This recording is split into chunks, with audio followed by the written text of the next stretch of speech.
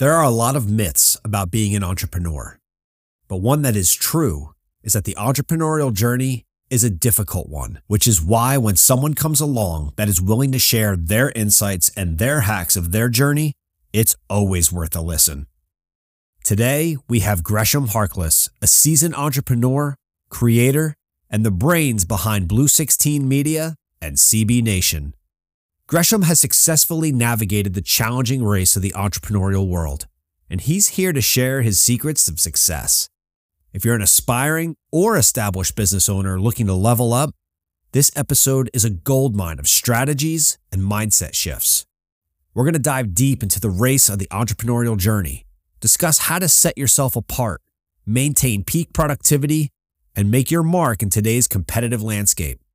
Gresham's passion for helping fellow entrepreneurs shines through as he reveals his top CEO hacks for maximizing efficiency and staying ahead in the game. So friends, are you ready? 3, 2, 1, let's go.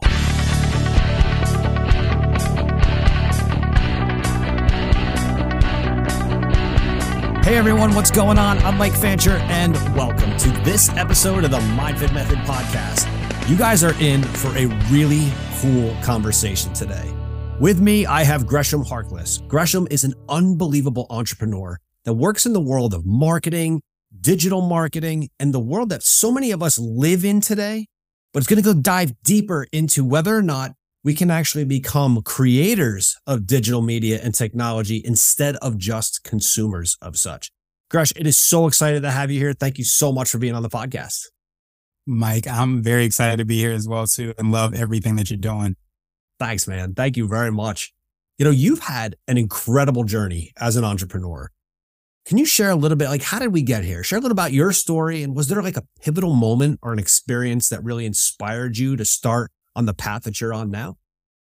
Yeah, it's so funny that you said that. And I think the most pivotal point for me was actually, when I was a lot younger and when you're graduating from school. So I went to Georgetown for my master's, went to Howard University for my undergrad. And I came into Howard as an undecided major, didn't know what I wanted to do. And I was on this quest to figure out hey, what am I supposed to do? What's my major going to be? And all those things. So you go through all of those things. And for me, I actually started to look back at myself as a kid. And when I started to look at myself as a kid, I started to see that I would, sell potato chips on the playground. I would go to MJ Designs, which I'm not even sure is still open, and get beads to make jewelry to sell those things. But one of the things that kind of stood out to me the most was when I was 10 or about 9 or 10, my dad was in the military. So he got his assignment to go to a different country. And that was my road dog, so to speak. We would shoot basketball. We would do all the things together. And I was crying literally on the ride down to the airport, crying on the way back for weeks and weeks and weeks because, of course I missed my dad. And what I did at that time was I started what eventually became a family newspaper. And that family newspaper wasn't anything fancy. We obviously didn't have Zoom, Skype, FaceTime, all those things that we have now to instantly connect with people. So I would just go into Microsoft Word. I would throw some clip art in and I would talk about the things that were going on in our family. So there was a squirrel that got into my grandma's house. So I talked about that. There was, different facts about sports and things. I would blend all those things in. So it was literally my newspaper. So we would take that and put that in the care packages we would send to my dad. And then I would also sell some of the subscriptions to family members as well.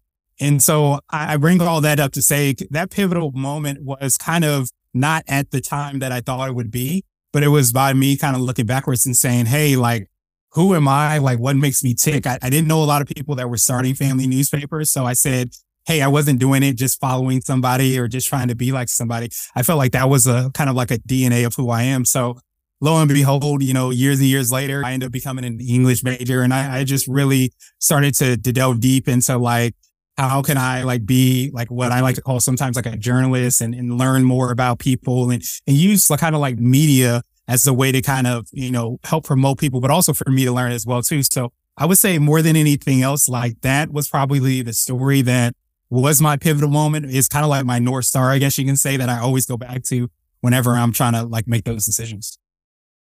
What's amazing is that literally as I was driving home today, I get crazy quotes that pop in my head sometimes. And for whatever reason, I was focused on the idea that as people start to design their life, I guess you could say, Many people spend too much time being the architect and they never transition to becoming the builder. So they plan everything out in their head, right? This is what I'm going to be. This is what I want to do. But they never take that step to actually start. You made a decision that I'm going to start a family newspaper, right? Family news, whatever it may be. But you didn't just come up with the idea. You didn't just sit at a computer and create it one day. You saw it all the way through at a young age. That's impressive because I think that's something that so many people are missing at all ages today, not just being young. That's amazing. I love that. Yeah. In today's world, I'm going to say that, and see if you agree with me on this one. It's arguably the best and the easiest time ever in history to start a business, right? You can start it with a laptop. You can start it with your phone, really, if you wanted to. One of the things I know you talk about a lot is how you run your race, the entrepreneurial journey. What advice do you have for entrepreneurs or people that want to be entrepreneurs that may be hesitant to take that leap, take that first step, become the builder and not just the architect?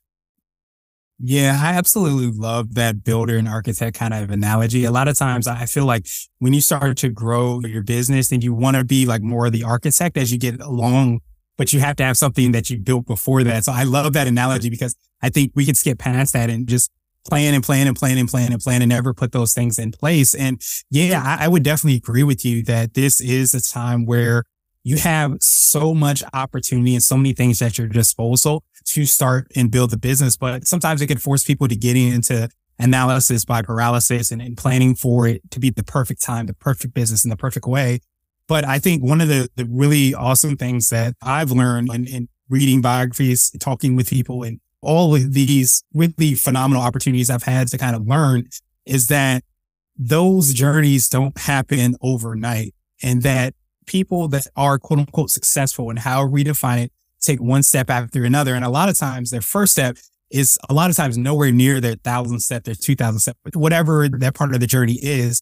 And I think that when we are thinking about like how to start building things and when you want to plan, of course, that's important. You want to understand how important, especially at that stage, doing is probably more than planning, because those people that are taking that first step probably are going to have to pivot. They realize that they're on the wrong path. They realize they have the wrong shoes. They realize they didn't bring their water, whatever it is. They have to make some type of pivot or change along that journey to get to where they want to be. And I think that there's not enough kind of celebration, I guess, or awareness around the fact that a journey is not a straight path. It's definitely windy. It's scary. It's frustrating at times, probably more times than anything else, especially starting a business. But I think the difference between those that are quote unquote successful and make it are they continue to take those steps. They continue to kind of crawl when they can't take steps. They do whatever they have to do to move forward. And I think that's what really separates those people. And that's what we kind of have to embrace. It's not having it perfect so we can take a step, but taking the step even though it's not a perfect time to do that. Completely agree, especially on the perfect time part, because everyone focuses so much on the perfect time. Perfect seems to be something, and I call it's because of the Instagram perfect world that we live in today, right? We imagine that anything we do just has to be to the T, has to be to the nines, it has to be perfect in every single way. And that includes if you're starting a fitness program or you're starting a nutrition program or you're starting a business, right? One of the things that amazes me though is that, and I can use my own experience, when I started MindFit, I was sole employee. I was everything from the CEO to the janitor scrubbing the floors, right? It didn't matter. Anything that had to be done in between, I had to do it. I was the only person that was there. And I think entrepreneurship has been glamorized a bit. I think when we think of entrepreneurs, we think of Steve Jobs, we think of Elon Musk or Jeff Bezos. And yeah, they're starting in their garage. But what we're seeing is, and I love that picture of Jeff Bezos with the Amazon sign that, he has in his garage. Everyone's like, oh my God, he went right from that to being a billionaire. No, he didn't. It didn't work that way. Right. He wishes, but no, it didn't go that way. But talk to me a little bit, because for me, I was probably working 18, 19, sometimes 20 hours a day, right? There were some long days. And everyone's like, oh my gosh, the physical toll on that is a lot. Physical toll was nothing compared to the mental and the emotional toll. And when I went from working my entire career in the corporate world to then moving into that entrepreneur, solo entrepreneur type world, I was fully ready for the physical stressors. I was not ready for the emotional and the mental stressors. A lot of entrepreneurs encounter challenges and setbacks along the way. Have you ever had one of those particularly challenging moments in your entrepreneurial journey? And how did you overcome it?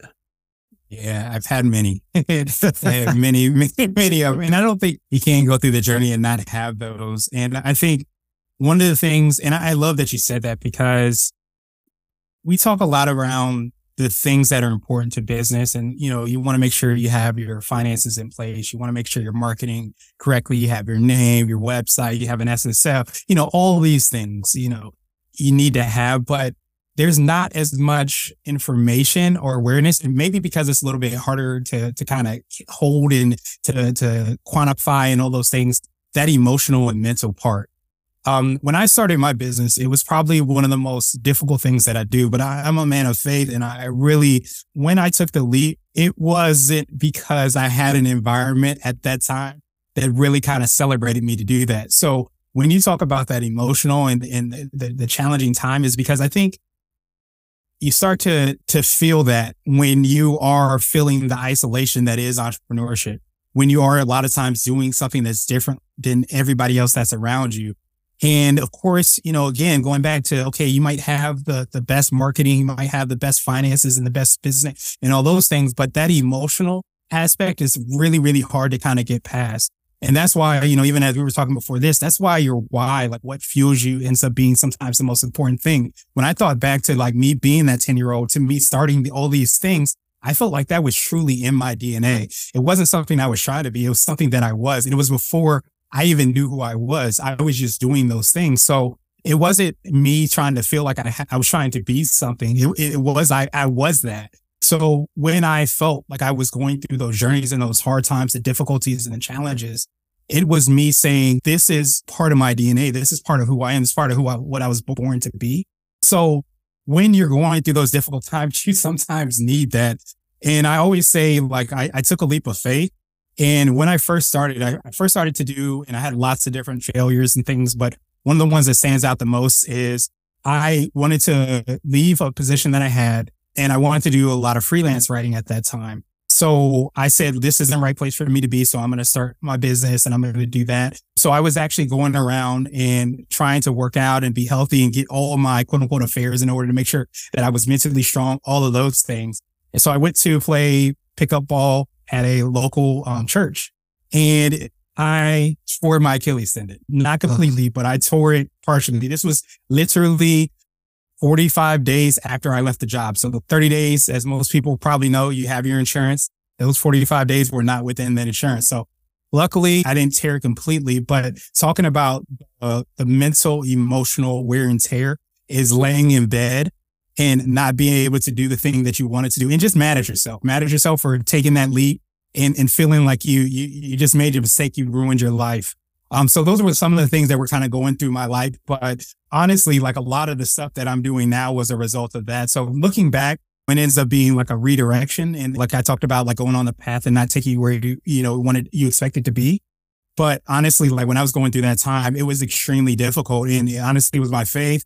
And it was like that DNA, me feeling like I know who I was and this is what I needed to do.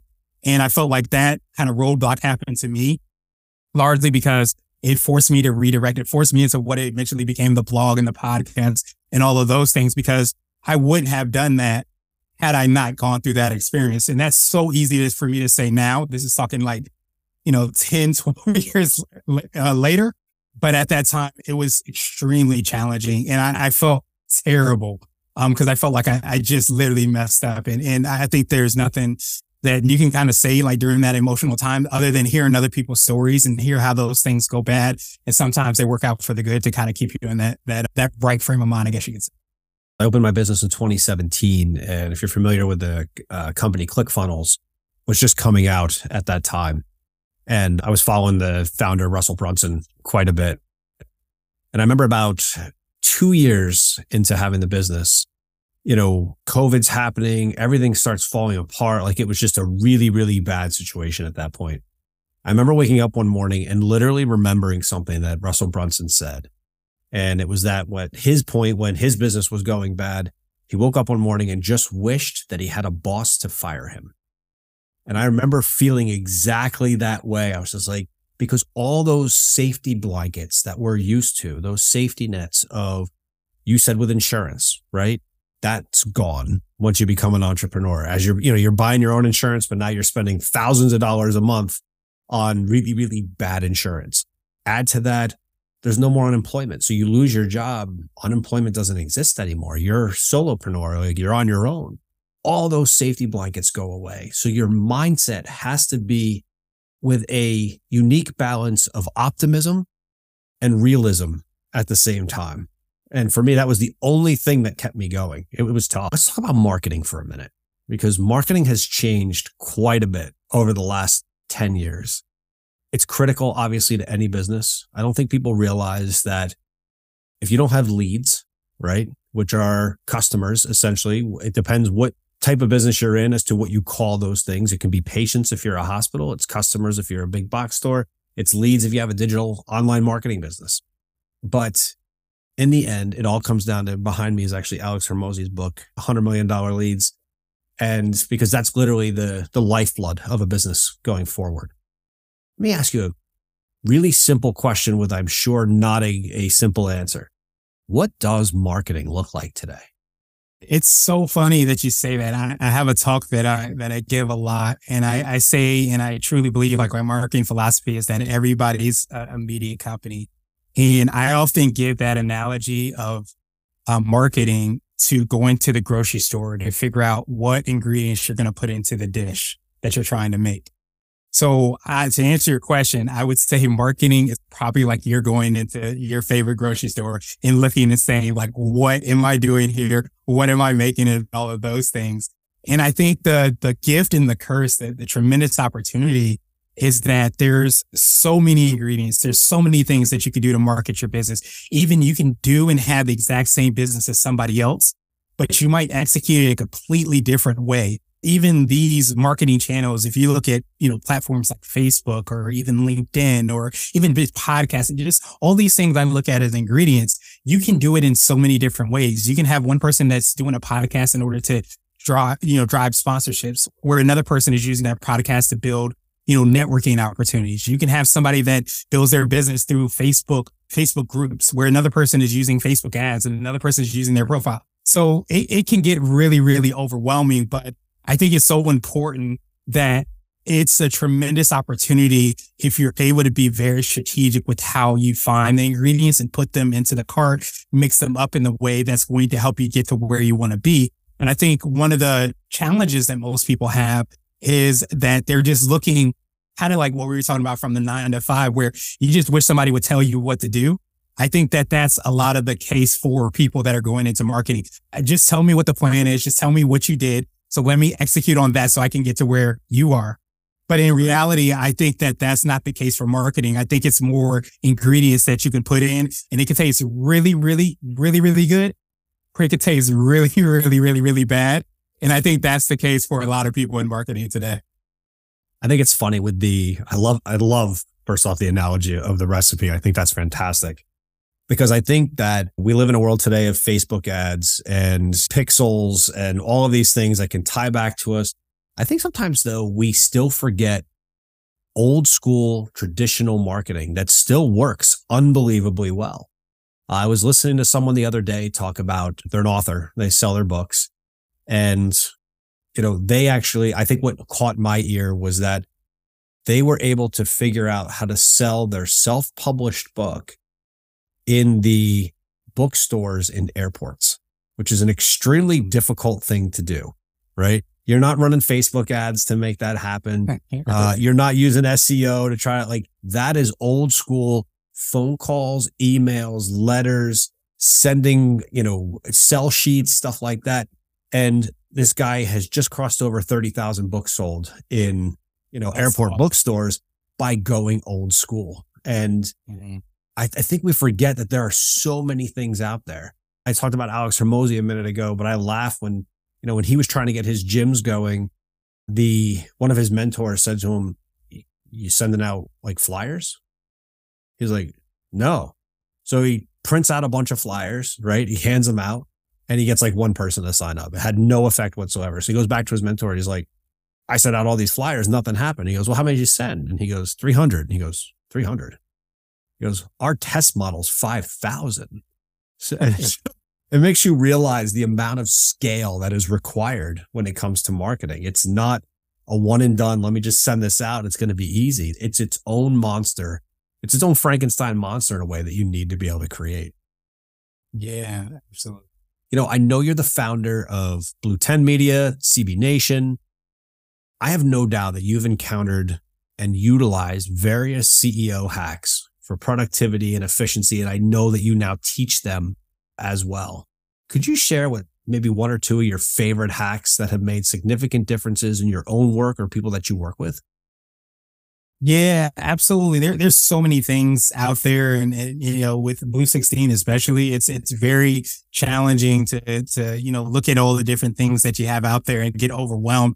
Being on the podcast, there's so many different hacks that people lean into and use. But it's funny enough, when I look at, I call them CEO hacks. We can sometimes get glamorized by the sexy, the really phenomenal hacks, because they can be like Swiss Army knives. They do all these things. They can cook you breakfast. They can, organize your document. They can do all these things. But I find that the kind of the simpler things are actually the things that move the needle forward more than anything else. And one of my absolute favorites, especially for Blue 16, has been our project management software. I've used Asana in the past, but we use Basecamp, and Basecamp has been absolutely huge, largely because everything that we're doing with every single client we work with is within our Basecamp. It allows you to not have things get caught in anybody's inbox, myself included, where if you're having clients correspond with and talk about different things that they want, that they're looking for, you're sending out reports, anything like that, it goes directly through their Basecamp. So it literally has their files. It has any type of communication that you have, the tasks that you're going to work on. You can assign those tasks to people that are on the team.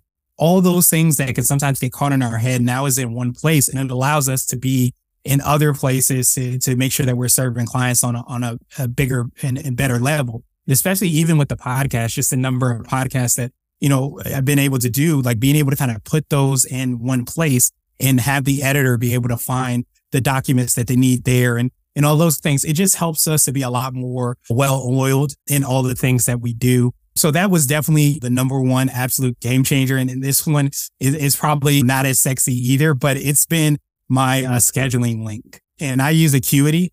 So whenever I send that out, that allows people to be able to just book their time. And especially with the podcast, when I've had people on the show that are in different time zones, one of the most difficult things to do, and it sounds so small, but it's huge, is to be able to figure out what time of day it is for them and what time of day it is for me. And I've tried to do it manually, and I'm terrible at doing it manually because I'm the guy that's going to show up 2 or 3 hours earlier, 2 or 3 hours late because I didn't do the math correctly to find out what time zone it was for me. So being able to send out that link just to make sure that you're on the same page is probably one of the really other big things. But I can go on and on and on.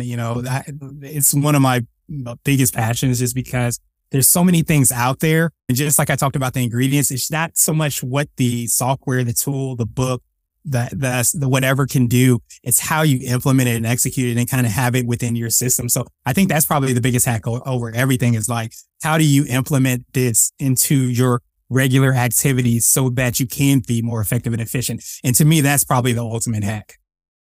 It's funny you mentioned the scheduling software, because as I was making a shift from being a solo podcaster where, for 40 some episodes, it was me talking, right? And literally what happened one day is I just got tired of hearing myself talk. So I really wanted to start interviewing amazing people like you. And I remember I reached out through Facebook Messenger, a couple people that I know. I was like, hey, I'd love to have you on the podcast. And to my delight, they're all like, oh yeah, absolutely. Let's do this. I'm like, great. What time works for you? I don't know. What time works for you? It was a disaster. Exactly. So I missed out on some really good people that honestly, like, I really wanted on the show. I didn't know them. They were reaches for me right out of the gate. So some of my biggest podcast guests would have been people that were huge that said yes. And finally, they're like, just send me your scheduling link. And I'm like, by what? Like, what do you want? And I waited like 2 months to actually sit down one day, because I looked up, I use Schedule.ly or whatever it's called. And I looked it up and I was like, I got to put in all the times that I'm available and I'm not. I'm like, I'll do it another day. Yeah. And finally one day my wife said to me, are you going to start having like guests on your podcast? Like, what are you doing? I'm like, yeah, I just got to figure out this booking link. And she looked at me, she's like, booking link? That's what's holding you back. And I'm like, so I remember sitting down, and it probably did take an hour, right, for me to figure out. But from that moment, I mean, 50 podcast guests booked in such a short amount of time. That was incredible. But it was such a little thing that was preventing so much. I think, like you said, they're looking for the big, sexy thing that's just going to change the world. That scheduling link changed my world overnight. It was that simple. Yeah. The other thing too, I think is so important is like, what is someone's standard operating procedures from a standpoint of environment and setup? And again, I'll use the podcast as an example. I didn't like the way my videos looked on the podcast, so I would never post a video version of the podcast. It was only audio. I'd come in, I'd screw in my mic. I'd try to figure out where the light was like so much work that it got to the point where I'm like, it takes me an hour to set up for a podcast. Now, 45 seconds max, everything's done because everything's where it needs to be. The environment, the standard operating procedure of what happens on a night or on a weekend when I'm doing a podcast is so simple. But those, again, I guess you could call it a hack because it's being prepared, it's being ready. And I don't think people value those things enough. Yeah. I mean, you hit the nail on the head. And you know what's funny? Like, I think one of the books I see behind you, Tim Ferriss, The Tools of the Titan, I think he talked a lot around the morning routine and it being one of those things. And the preparation is huge. And I find that even me, I recently moved over the past like a year and a half or so. So having that environment completely uprooted and completely changed, like it's so underrated, Mike, just to be able to know where the lights are when you enter a room. Like you take all those things for granted, but those are all new environments that you have, things you have to think about and go through. But once you get settled in, you start to see like, how can you prepare so that you can have some type of normalness to the chaos that's sometimes happening when you're running a business. You're often like a firefighter putting out fires and doing all those things. So morning routines has been probably one of the biggest things for me as well too in that preparation, because sometimes and I've heard it consistently on the show, is that's the one time usually that you don't have a lot of the chaos or the firefighting that you have to do. So it allows you to prepare for the day. Even though you know the day is going to be crazy, at least you put those things in place so that you can kind of move forward. So I would definitely agree with you 100,000% on how much and how powerful preparation is. Yeah, I think that morning routine, I think everyone has their own peak productivity hours too. I actually wrote about that in one of my books. You have to know when are you on point? When are you on key? And if you're not, what are the things that you can do to get you there?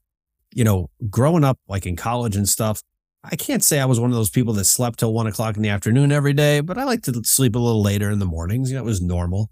I grew up in a household where my dad was a police chief. So like it was kind of strict growing up and you got up early and you did what you had to do. Now what's funny is my standard time to wake up almost without an alarm is right before 4 a.m. And my peak hours now are from 4 to 6. The house is quiet. My wife's not awake. My kids aren't awake. I get more done from 4 to 6 than I would say many people get done in a full day's work, because I'm able to do it. And understanding those peak productivity hours are really key. Yeah. Let me ask you a little bit, because we've talked a lot about podcasting. We've talked about scheduling. We've talked about guests. We've talked about solo. Podcasting is huge today. In fact, I think I saw a study recently that said there's like 10,000 new podcasts that start every single day. It's insane. Although very few make it past episode 2. And actually, I believe only 1% actually makes it past episode 12, which is crazy to think. But that power of podcasting has become very evident. What are some of the benefits that you think and the strategies for individuals and businesses that are looking to harness that power of podcasting as a marketing tool, as a communication tool? You touched on it a little bit because it can serve many different purposes. Tell me more about that.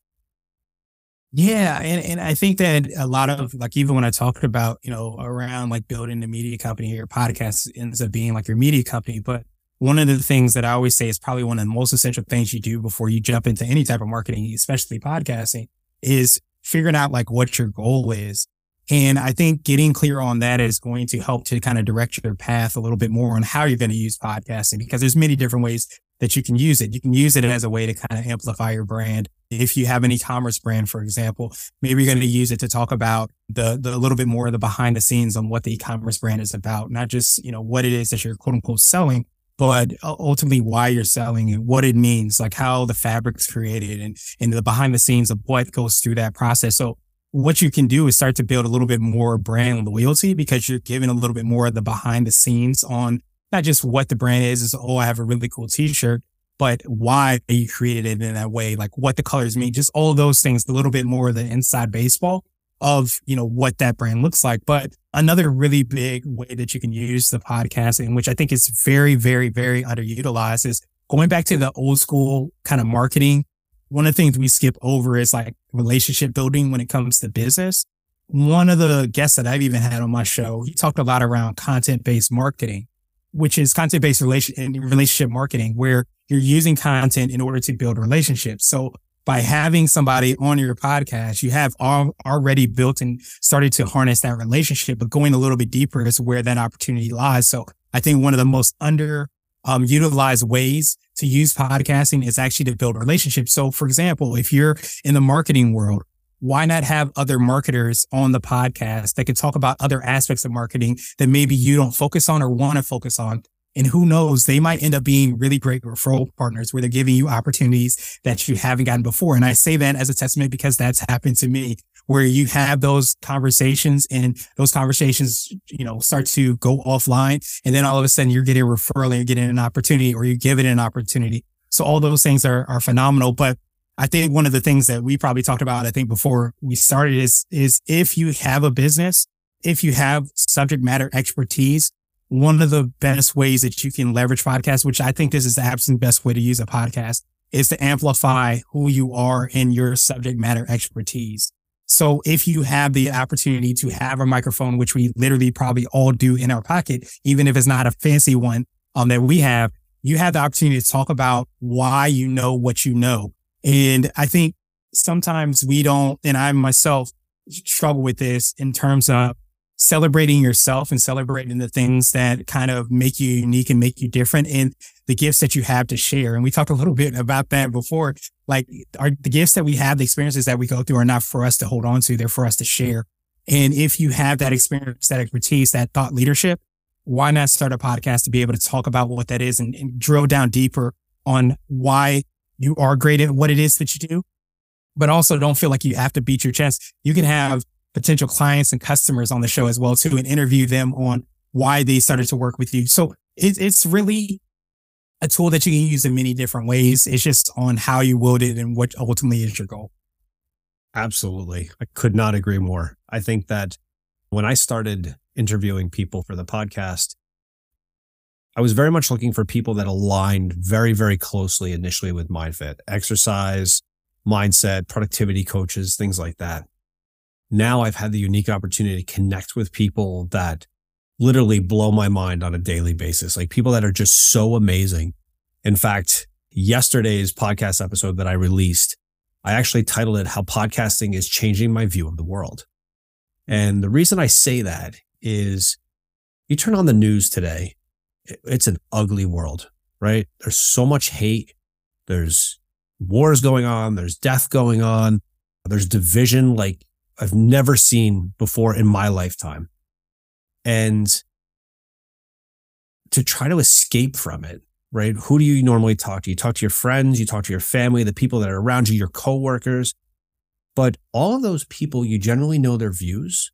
You generally know what they're good at, what they're not good at. And there's only so many people you can physically meet unless you're going to a conference every weekend. And then enter podcasting. And for me, podcasting was amazing because one day I'm talking to a kinesiologist who has the unbelievable ability of stopping the negative effects of a stroke while on the phone with the patient's husband, like unbelievable things. Tomorrow's episode that's releasing, obviously it's already going to be out by the time this comes out. 43-year-old mom, she's an American Ninja Warrior. and she had a broken back, and now she's competing on American Ninja Warrior. Just things that are unbelievable that I never would have the opportunity to talk to from other countries, from other cultures, other businesses, everything. It's unbelievable. I can't, how do I put this? I recently had on a woman named Colleen Greco. She's actually a joyologist, which was fascinating, really diving into the world of joy. What is joy?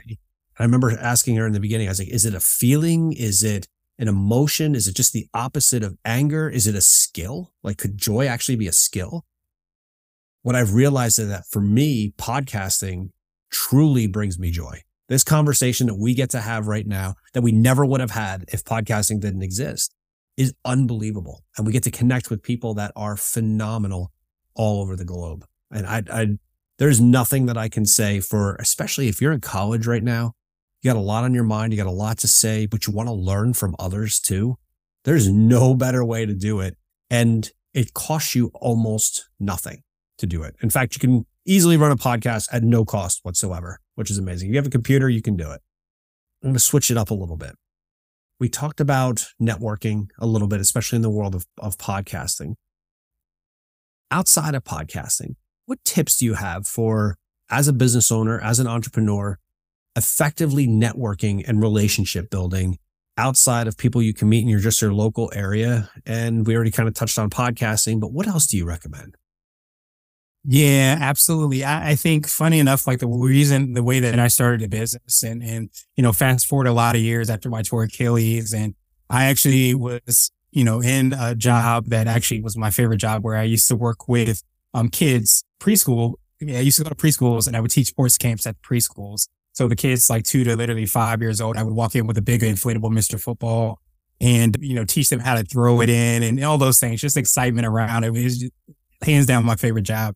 So I had that job. I left that job for a job that wasn't that good. I didn't think it was stable. And then that job wasn't stable. So I came back, and then that job I ended up getting laid off from. So I went through all those difficult times, and, I ended up getting another job at that time. And this was all during like the economic crisis. So it was just like a chaotic time back in 2009, 2010. But my last job, I was doing outside sales, and I was cold calling to try to get somebody to buy local advertising. So I cold called somebody in a networking group called BNI at that time. And so I call him trying to get him to buy advertising. And he's like, hey, I don't want to buy advertising. But my way to get through the door was actually to talk about his SEO, how it wasn't set up right, how he didn't have his title tag, all these kind of geek things that I felt were going to get me in the door. So I get in the door, I talk with him, and he's like, no, I don't want any advertising, but I'm willing to like invest in you. So his name's Mike Moss, and Mike Moss was the person that invested in me. And he introduced me to this group called BNI. And this group actually completely changed my life, and it completely changed the way that I operated my business. I was super blessed to get that opportunity very, very early in my business, because it helped me to understand what truly networking is about. And I think when you sometimes hear about networking, you're thinking, okay, how many business cards can I give out to as many people that are potentially going to buy my services? But in reality, what you're trying to do is you're trying to figure out how you can help as many people as you can. And those people may in turn be able to help you, or it may come from someplace else, but it's all about giving. And really big part of that group is about givers gain. So to answer your question, I think one of the biggest things that you can do, and you can give in so many different ways, is by having somebody on your podcast. It's by sending somebody a book, giving somebody a kind of work. There's so many different ways, making connections and facilitating relationships. But at the end of the day, if you're able to kind of step into potential opportunities and give, that's really going to set you up and in so many different ways, because at the end of the day, givers get those opportunities to really benefit tremendously. So that's probably the biggest thing that I would say. And, there's so many different tools out there. Don't minimize or really look at it like it's not as important to build and cultivate relationships with people that are around you in your local environment. I think those are people that are going to champion you. And especially for me, like being a part of that group, those were people that celebrated me at that time, probably more than I celebrated myself. And that's the only reason I'm here. And I was just in a really great environment. But sometimes by being in those great environments, you kind of have to step out and really talk with those people in your local environment. So those would probably be my 1 to 2 tips that would help. Love that. That's amazing. Curious on your insight on this. There are two dueling cultures in the work world today. There's the hustle culture, then there's the work-life balance culture, right? We get to hear both. So you listen to people like Gary Vee, and he's talking about you better work until you literally just drop, right? And you've got other people that are like, yeah, you need to work hard, but you need to make sure you're taking time for you and your morning routines and your self-care. Both can be very elusive for entrepreneurs, right? It can be very hard to do that hustle culture 24/7. And then you deal with the guilt of the work-life balance on the other side. How do you personally manage those two worlds? And what advice do you have for others that are trying to strive to find that equilibrium? Yeah, I was definitely very much so. I was consumed a lot of Gary Vee. So my whole nature was like hustle, hustle, hustle as much as you can. I got to work, and that guilt that you talked about. I love that you brought that up, because even when you're not working, even if you are putting in the 18, 19 hours, you feel like, oh man, I need to only sleep 3 hours. I don't know why I'm sleeping these 4. You end up guilting yourself into like those unhealthy habits, I think you could say. But it's funny enough. I'm going to throw another one in the options if I can. Is I heard this phrase, work-life integration, and the reason that I love it so much is because I think that when you start doing entrepreneurial things, you understand the work that you have to do. But I think you also realize that you have a life, and those two things are very much so interconnected. You can't separate the two. You can't, I think so many times we try to do things in silos, and I think it's being harder and harder and harder to accomplish that. So what I like about the work-life integration is that you start to figure out how you can, again, figure out what your goals are and how can you make your work support those goals, and vice versa. So if you are a single mom and you're the only one that is able to make sure your kids are fed, make sure they do their homework and all of those things, maybe your work-life integration looks like working the 4 a.m.s, or maybe it's the 8 p.m.s after your kids go to bed. So that's why I look at more of work-life integration, of how you can potentially get the things that you need to get done, be effective and efficient in your way of doing that, but at the same time, not feel like you have to lose sight of your life and what that looks like. Now, don't get me wrong, you of course have to make sacrifices, but I think that if we can have that maybe mentality of saying, how can I position this so that it helps support where I'm trying to be, that I don't have to think win, lose. I can think win to win. And I just maybe have to do it in a different, in a unique way. Then that's where you start to get into the work-life integration, where you don't have to choose either or. You can actually have both. And it might take longer. It may not look exactly the same as you hope, but at the end of the day, you're working towards more integration of how they work supporting your life, and your life's also supporting your work. I've never heard it phrased that way. I love that. That is absolutely golden. Absolutely love it. Thank you. I know, Blue 10 Media, CB Nation, they really aim to, as I understand it, to support and connect entrepreneurs. Can you share some success stories or just any inspiring examples of entrepreneurs who have benefited from these platforms? Yeah, with Blue 16, I think one of the big things that we do is we help to kind of build the foundation for people that are trying to get their brands and their businesses out there. Funny enough, like with CB Nation, I started it originally as that blog. It's a blog, and literally this is me laying in bed with a torn Achilles. This is when I started it, and I would use a tool called Hero, where we would send out kind of questions to people, get a compilation of all the answers, and then we would compile those answers into blog posts. So I was doing this for years. I mean, maybe 3 to 4 years or something like that. And then I heard about this thing called podcasting. I said, oh, well, let me try this. I have the recordings of the people I interviewed. Let me make it into a podcast. So that's how the podcast started. And when I said, okay, I want to try to make a daily podcast. So how do I do that? Like, who am I going to reach out to? All those things are going through my mind. And I said, okay, I've been interviewing and we've had these people featured. I don't even know. I haven't heard their voice. I haven't really talked to them. All we have is an email and we post it. So why don't I try to get these people to be guests on the podcast? So one of the people that I had as a guest on the podcast, Dr. Jackie, she has a brand called Nomo Naja. She told me something that really kind of changed my life, honestly, because I think a lot of times when you're working in the dark, you don't sometimes realize the impact that you might be having. So for her, she said that we asked the question of like, what does being a CEO mean to you? And she was able to answer that question. When I found out later, and this is years later, when I had her on the podcast And she gave me a shout out because she said that by us asking that question, it really made her reevaluate the things that she was doing in her life. And she started a brand that is now like Walmart and all these big companies, largely because she said, I asked a question for her. So there's obviously different stories and things like that pop up, but I think that really resonated with me more than anything else because we work in this culture that we have, we want to see the results. And I'm no different than everybody else. We want to see the things happen. We just rolled up our sleeves for 18 hours. We want to see how many sales, how many leads we have. And sometimes those things happen instantly, but honestly, they usually don't happen instantly. So when I think about that story, it's just like a lot of times you just try to do the things that you think you're supposed to do. Like you talked about the positivity, you put the positivity out into the world, and sometimes you're making an impact. You may not hear that till years and years later, but it's sometimes that in and of itself was like a really great reminder for me to just, keep doing what you're doing because you get discouraged. You feel like you're not making the impact that you want to, but sometimes when you hear those stories, it makes it all worth it. I just heard someone say the other day, if you want to have a bigger impact on the world, learn to ask better questions. And perfect example. You did that. Such a simple question, but it's obviously one that really made her dig deep into the insight of what is that role? What does it mean? All from a question. Ooh, that's amazing. Absolutely love that. Tell me, what are you working on now? Any upcoming projects, initiatives that you're excited about and that you really think could have an impact on the entrepreneurial community?